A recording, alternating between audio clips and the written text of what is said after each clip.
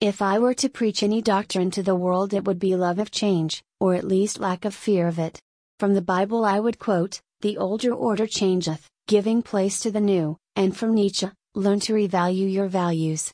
The most inartistic and discouraging phase of the visible scene, insofar as it relates to humanity, is its tendency to stratification, stagnation and rigidity. Yet from somewhere, fortunately, out of the demiurge there blows ever and anon a new breath, quite as though humanity were an instrument through which a force were calling for freshness and change. The old or unyielding die or crumble, the unwitting young arise to take their places. By this same thing which brings man into being is he ended before he becomes inelastic and impliable. Indeed, nature constantly replaces her handiwork, quite as in the case of the leaves on the trees, creating newer, greener, sappier things. This is just as true of religions, theories, arts and philosophies as it is of animals, races and individuals. Nothing is fixed. The most convincing and stable thing that you know may well bear inquiring scrutiny, even this law of change.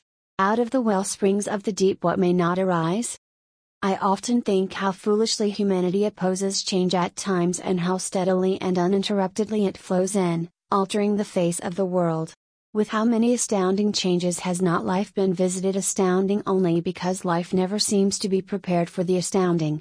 Our little earth minds, being only 70 years in duration and wise only by reason of the actual experience which can be crowded into that time, cannot but view as astounding those larger natural phenomena which in the endless duration of time come swiftly enough, however incalculably slow they may seem to us.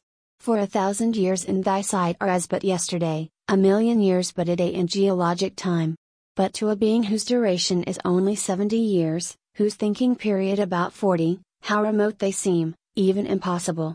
If one could live 1,000 years, the value of change and connection with many things would appear swiftly enough, and the seemingly astounding would become the natural and even the commonplace. If one but observes the phenomena of geology and of biology, one may see how ready nature is to quit one form of effort for another, once its uselessness has become apparent, to drop a difficult tendency in one direction and pursue an easier one in another. Indeed, the theory of the pragmatist is seemingly well emphasized at times by the disappearance of some large and presumably successful species for reasons of difficulty in connection with its sustenance, and the steady rise of some minor creature whose wants are simple and not difficult to satisfy. And it is not necessarily through eons and eons of time that those changes are accomplished, but almost instanter, as when Behemoth ended and the great hawk puffed out. Man says to himself today, "I am the Lord of creation," but is he? A slight change in the chemistry of our atmosphere, so slight that it might be scarcely noticeable, a change in the odor of the air or the taste of the water, could soon end or debilitate him so as to make him of no import whatsoever. It might be unfavorable to man and favorable, let us say, to cats or spiders, then man, a sleepy stumbling creature, would be devoured by his hungry, pagan housepet and the theory of his domination disposed of. Remote? So was the rise of Christianity.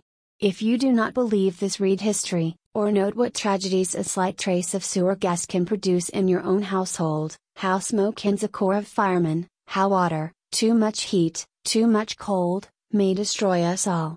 And what star so humble that if it came near enough could not effect one or another of these changes? Deep below deep lie the mysteries, and theories flourish like weeds in a garden, or let us call them flowers, for at times they are so artistic.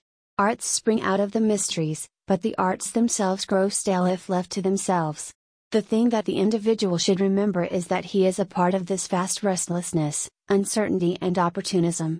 Life will have none of anything forever, neither Egypt nor Greece nor Rome nor England nor America. It will not have anything of one type of God, nor a fixed code of morals, nor a fixed conclusion as to what is art, nor a method of living.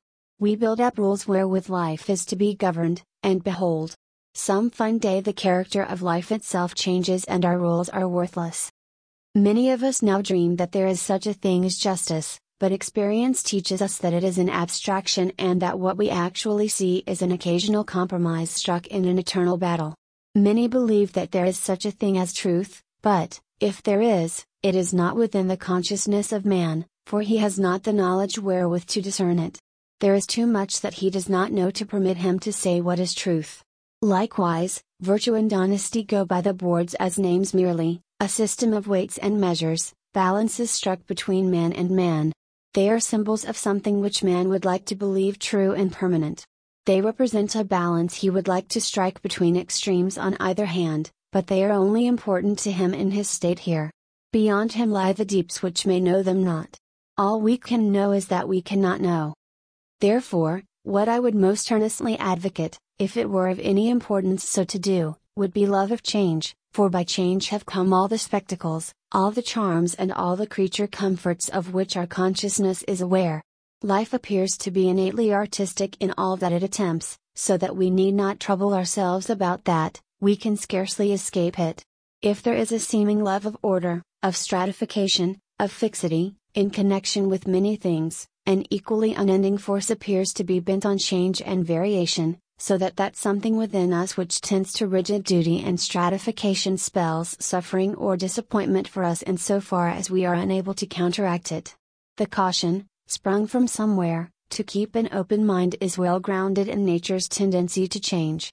Not to cling too pathetically to a religion or a system of government or a theory of morals or method of living, but to be ready to abandon at a moment's notice is the apparent teaching of the ages, to be able to step out free and willing to accept new and radically different conditions. This apparently is the ideal state for the human mind. Not that anything so much more perfect is in store, I, for one, do not believe that, but that a different thing is at hand, always, outside your door, around the corner, beyond the limits of the vision of even the philosopher and the thinker. To be always ready, if such a thing were possible, to meet the new and to know that it will be as valuable as the old, that is the great thing. But what vain advice! For the experiences, the capacities, the tendencies of man are not in his keeping.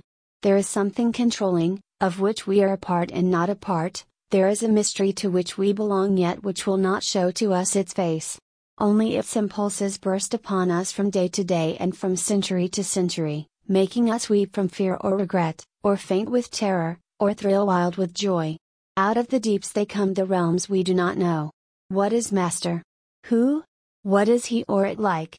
Only by the artistry and the terror and the peace and the change through which it works can we guess, and all names and fames and blames by which we qualify it are as nothing, save that they brighten the face of its one outstanding tendency, which we must accept whether we will or not change.